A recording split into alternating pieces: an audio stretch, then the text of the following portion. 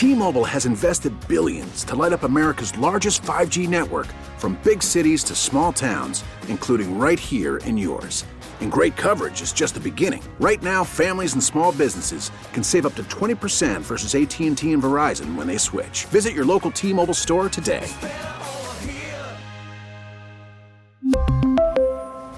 Plan savings with 3 lines of T-Mobile Essentials versus comparable available plans. Plan features and taxes and fees may vary. This episode is brought to you by Progressive Insurance. Whether you love true crime or comedy, celebrity interviews or news, you call the shots on what's in your podcast queue. And guess what? Now you can call them on your auto insurance too with the Name Your Price tool from Progressive. It works just the way it sounds. You tell Progressive how much you want to pay for car insurance, and they'll show you coverage options that fit your budget. Get your quote today at Progressive.com to join the over 28 million drivers who trust Progressive. Progressive Casualty Insurance Company and Affiliates. Price and coverage match limited by state law. Welcome back, folks. We set aside time every Tuesday at 11:10 to talk about programs within the city that highlights difference makers. They're working in the trenches. You never hear about these folks. They do a lot of work that really is to improve the quality of life in our communities in so many different ways. I mean, they are so diverse. I've been very fortunate to be able to communicate with folks that have been difference makers in a very diverse way, all contributing to successes in our community. And we still face a lot of challenges. And it's interesting that we're going to talk to an individual today, actually, who has provided services to inmates. And we just had a 1-hour conversation about this Criminal Justice Reinvestment Act and how it works and whether or not there are rehabilitative services and whether or not the necessary dollars are appropriated here. I quoted the governor in his address yesterday because words matter. And if you tell people that you're going to do something and this is what you want to do and why, then we should be doing it. And actions speak louder than words. And that's why I brought up the point that we don't see any bills here to increase these programs, to increase funding, to address recidivism. And there are a number of programs that have been in place over the years that have made a difference. And here to talk about one is Terry Clay, founder of Men of Recovery. He has the model for Men of Recovery is called Addicted to the Lifestyle Counseling that he developed, and he joins us. Terry, welcome to the show. Hey, how you doing this morning, Newell? Doing well, Terry. I appreciate. Yes, sir. I appreciate you coming on and talking about founder of Men of Recovery. Tell us about it. Well, the Men of Recovery is geared toward supporting the curriculum that was developed to address the violence and the drugs that is and was so prevalent in our community. The goal is recidivism and addressing not just the drugs, but also the lifestyle perpetuated by the culture for the past 42 years, actually, being specific about it, and addressing changing mindsets, the science of behavioral modification.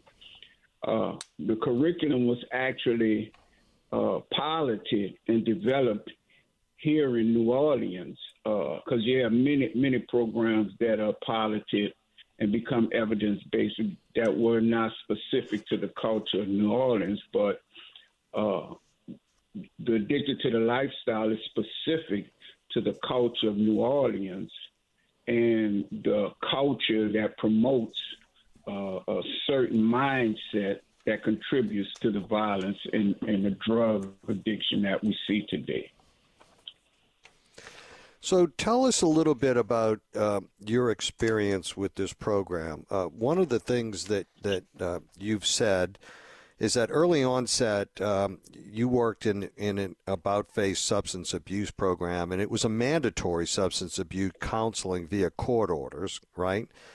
And right. The belief is that a lot of these participants were actually users. But you found that wasn't necessarily the truth. They were not really addicted to drugs. They were addicted to the lifestyle that you're talking about, criminal hustling, violence, selling drugs within their local communities, and engaged in what you described as this thug drug lifestyle. Tell us about that. Yeah. During that particular time, I was early in my career. And I began working in the parish prison with the About Face program. And we would go in, I would go in and we would conduct group sessions and get the feedback from the clients. But what we found was during that period, that was a period where the culture promoted the drug dealing lifestyle. And what we found was that a lot of the clients were a part of that program primarily because they could get a reduced sentence. But their problem wasn't really addiction to drugs. It was an addiction to the lifestyle. And so what we saw during that period was individuals who would be released but would recidivate and wind up right back into the lifestyle and right back in jail, getting double billed, triple billed, quadruple billed, but it wasn't because of an addiction to drugs. It was an addiction to, hustling and selling. And so I developed, I looked at the issue, and I realized that we needed to expand the model if we was going to address, provide treatment for the population who was permeating the prison industry. And so I developed the Addicted to the Lifestyle to begin working with individuals who were not just addicted to drugs, but addicted to that lifestyle of hustling, selling, homicidal thoughts, homicidal behaviors, and the code that came with it. A lot of these individuals ended up using and abusing other people in order to kind of carry out their dastardly deeds, right? Right. Well, that became part of the code. There's a code of what we call values and beliefs that goes with the culture and the lifestyle that individuals internalize. So how did you break this cycle? I mean, if you would, for the benefit of the listening audience, talk to us of how that cycle gets broken. Well, it's not new. The concept is not new. It's just that it's culturally specific. One of the things that the NESW promotes is cultural competency. And many times, if you don't understand the culture and the values and the beliefs that are indoctrinated into these individuals, then you don't have any basis for providing them with alternative values, beliefs, and behaviors. What I found in doing the work, to be honest with you, what I found in doing the work was a large portion of the community embraced. It's almost like, the old Italian mafia. A large portion of the community embrace the values and the cultures of what we call the G code of that particular culture. And so in order to change it, you have to understand the alternative values and principles to change the thinking and the behavior.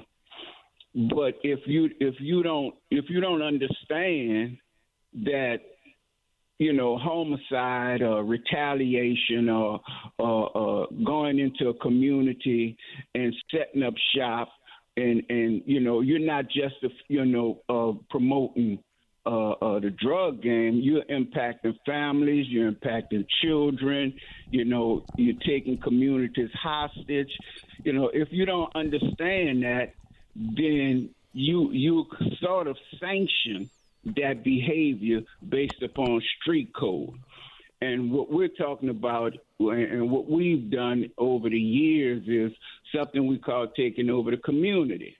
Where we'll go in, we'll work with the gangs, we'll bring them into groups, and we'll transform their thinking and behavior and then connect them with resources.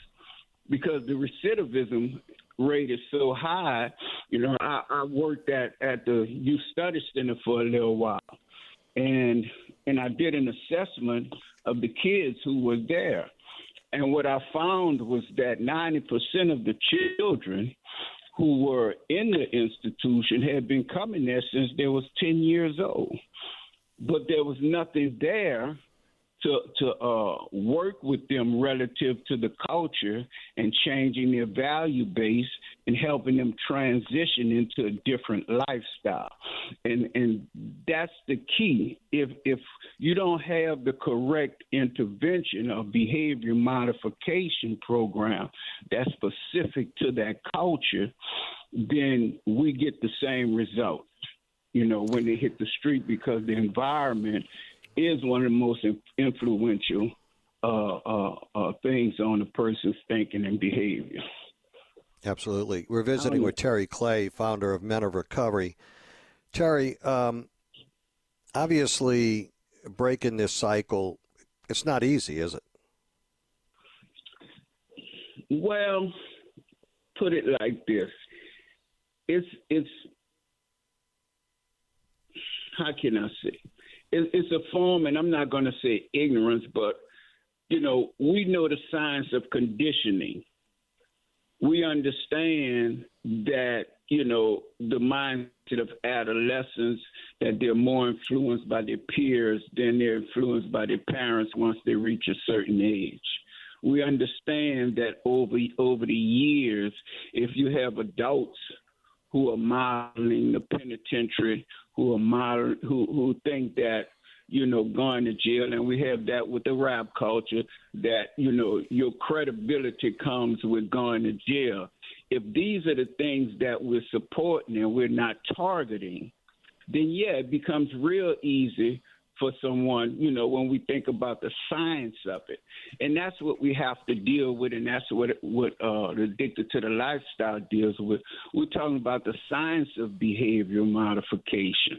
Because if you don't deal with, what has this culture in place is a scientific process. That's just the reality. Mm-hmm. And if the only way you can address it is through scientific intervention, with behavior modification, addressing the thoughts and the behaviors. So, it's hard when you don't know. It's no different. It's no different in reality, right, than any other addictive counseling. Correct? Right, correct.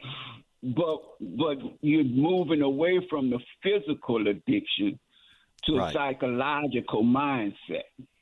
Mm-hmm. Yeah. And the only reason I bring it up is that we're in the context of breaking away from some things that were done in the Criminal Justice Reinvestment Act, and a lot of people want to say that alternatives to incarceration are actually cheaper than incarceration. I don't necessarily believe that. And the reason I don't believe it is that they need people like yourself who are degreed. I think you have a master's in social work, as I recall, as well as a licensed mental health provider.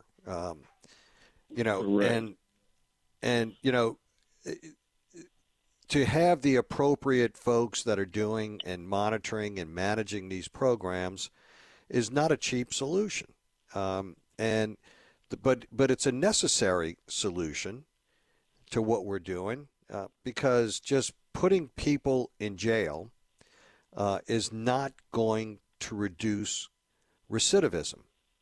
And, there has to be a way, a pathway, a reentry program where we get people to experience the high on life as opposed to the high on the drug that they may have been on, if they are alcohol, if they have an addictive disorder. If we're not treating the underlying disorder, I don't know how we expect that people are not going to recidivate. It doesn't make much sense to me. We talk about having reentry programs. You've been in this business a long time. You think we have enough? Do you think we have enough? Because, I mean, I'm familiar with the number that we have. It's so woefully understaffed, underserved. We all talk about it, but it takes money to finance it, and I just don't see the political will to do it. And also consistency. Consistency may be more important than anything, right? Yeah. Yeah. Because, many times we get funding of programs or agencies may get funded for a 3-year period. Two or 3 year period, right. And then it goes away. And then it goes away and the problem resurfaces. So consistency in funding is key. And I agree with what you said. Qualified individuals who understand the science of behavior modification. That's also key. And I don't want to say too much about that, but the bottom line is, no, there's not enough programming for us reentry. But the key is, when you look at the population that we're serving, just being realistic here in Louisiana, we're working predominantly with African Americans. And so one of the struggles that we have is when you take programming and models that were created and piloted for other communities, and you use and try to apply them to the population here in Louisiana and New Orleans, it doesn't fit. It don't work. That has been shown. And so, and to be specific, you can't take a Afrocentric or African American community and take the culture that is specific to them, but use a Eurocentric model to undo the conditioning process. That's why, like with substance abuse, mental health, everybody promotes cultural competency because we understand that cultural competency is the key. And it's not a euphemism. It's the language, it's the understanding, it's a skill that helps individuals transcend out of that state of psychosis. And that's what we call it, psychosis, being out of touch with the reality of our existence in our community. Terry, at one point in my career, I would not have believed a single word that you just said. I had an opportunity to visit when we were talking about juvenile justice reformation. And I visited Missouri. And the then Attorney General, John Ashcroft, for Missouri, completely and totally reformed juvenile justice. I went up there twice. And I spoke to their kids in Missouri. And you are correct. Their kids are different than our kids. And they're different from our kids in a lot of different ways. And it was an eye-opening experience for me. But, they had folks accredited like yourself sitting in dorms in juvenile justice day reporting centers, incarcerated environments that were sitting and talking to these kids and counseling these kids and doing everything that you just discussed 8 hours a day. Okay. And the reason they had the successes that they had is that they were doing what you have been doing, but it was consistent and it was systematic. Every juvenile in that state, if X, then Y. If you did this, then this is what you had to do to come out from under juvenile justice. And you had to reach certain milestones in order to do so. two things that we don't do here in Louisiana well. We don't do things consistently, we don't do them systematically. And unless and until we get to that point, we will not succeed. And, everybody's got a different nuance to what they want to do, how they want to do it within a system. In New Orleans, you may get program A, B, C, D, and E. In some other parish, you may only get program A, C, and D. Well, why is that? If we're doing, and like you said, evidence-based outcome programs, and we know that they work, the menu or the inventory of programs being offered ought to be the same, right? No matter what judge you go before in this state, what district court, juvenile court you go before in this state, it ought to be systematic so that we can judge the effectiveness, standardized, systematic, so that we can gain a better understanding of what's actually working and what's not working, as opposed to the hodgepodge that we have today.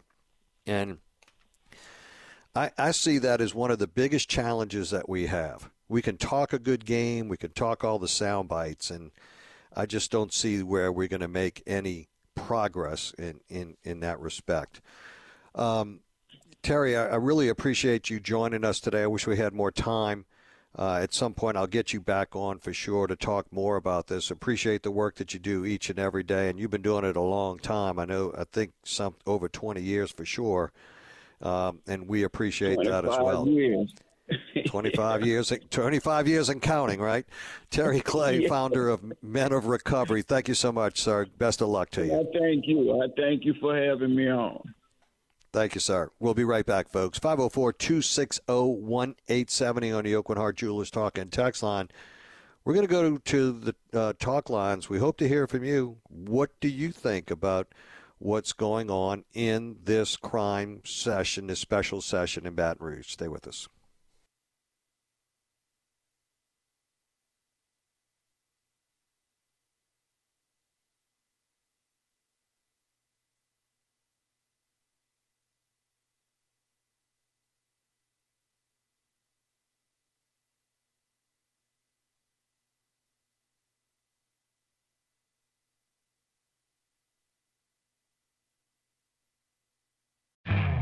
You could spend the weekend doing the same old whatever, or you could conquer the weekend in the all-new Hyundai Santa Fe. Visit HyundaiUSA.com for more details. Hyundai, there's joy in every journey. This episode is brought to you by Progressive Insurance. Whether you love true crime or comedy, celebrity interviews or news, you call the shots on what's in your podcast queue. And guess what? Now you can call them on your auto insurance too with the Name Your Price tool from Progressive. It works just the way it sounds. You tell Progressive how much you want to pay for car insurance, and they'll show you coverage options that fit your budget. Get your quote today at Progressive.com to join the over 28 million drivers who trust Progressive. Progressive Casualty Insurance Company and Affiliates. Price and coverage match limited by state law. T-Mobile has invested billions to light up America's largest 5G network, from big cities to small towns, including right here in yours. And great coverage is just the beginning. Right now, families and small businesses can save up to 20% versus AT&T and Verizon when they switch. Visit your local T-Mobile store today.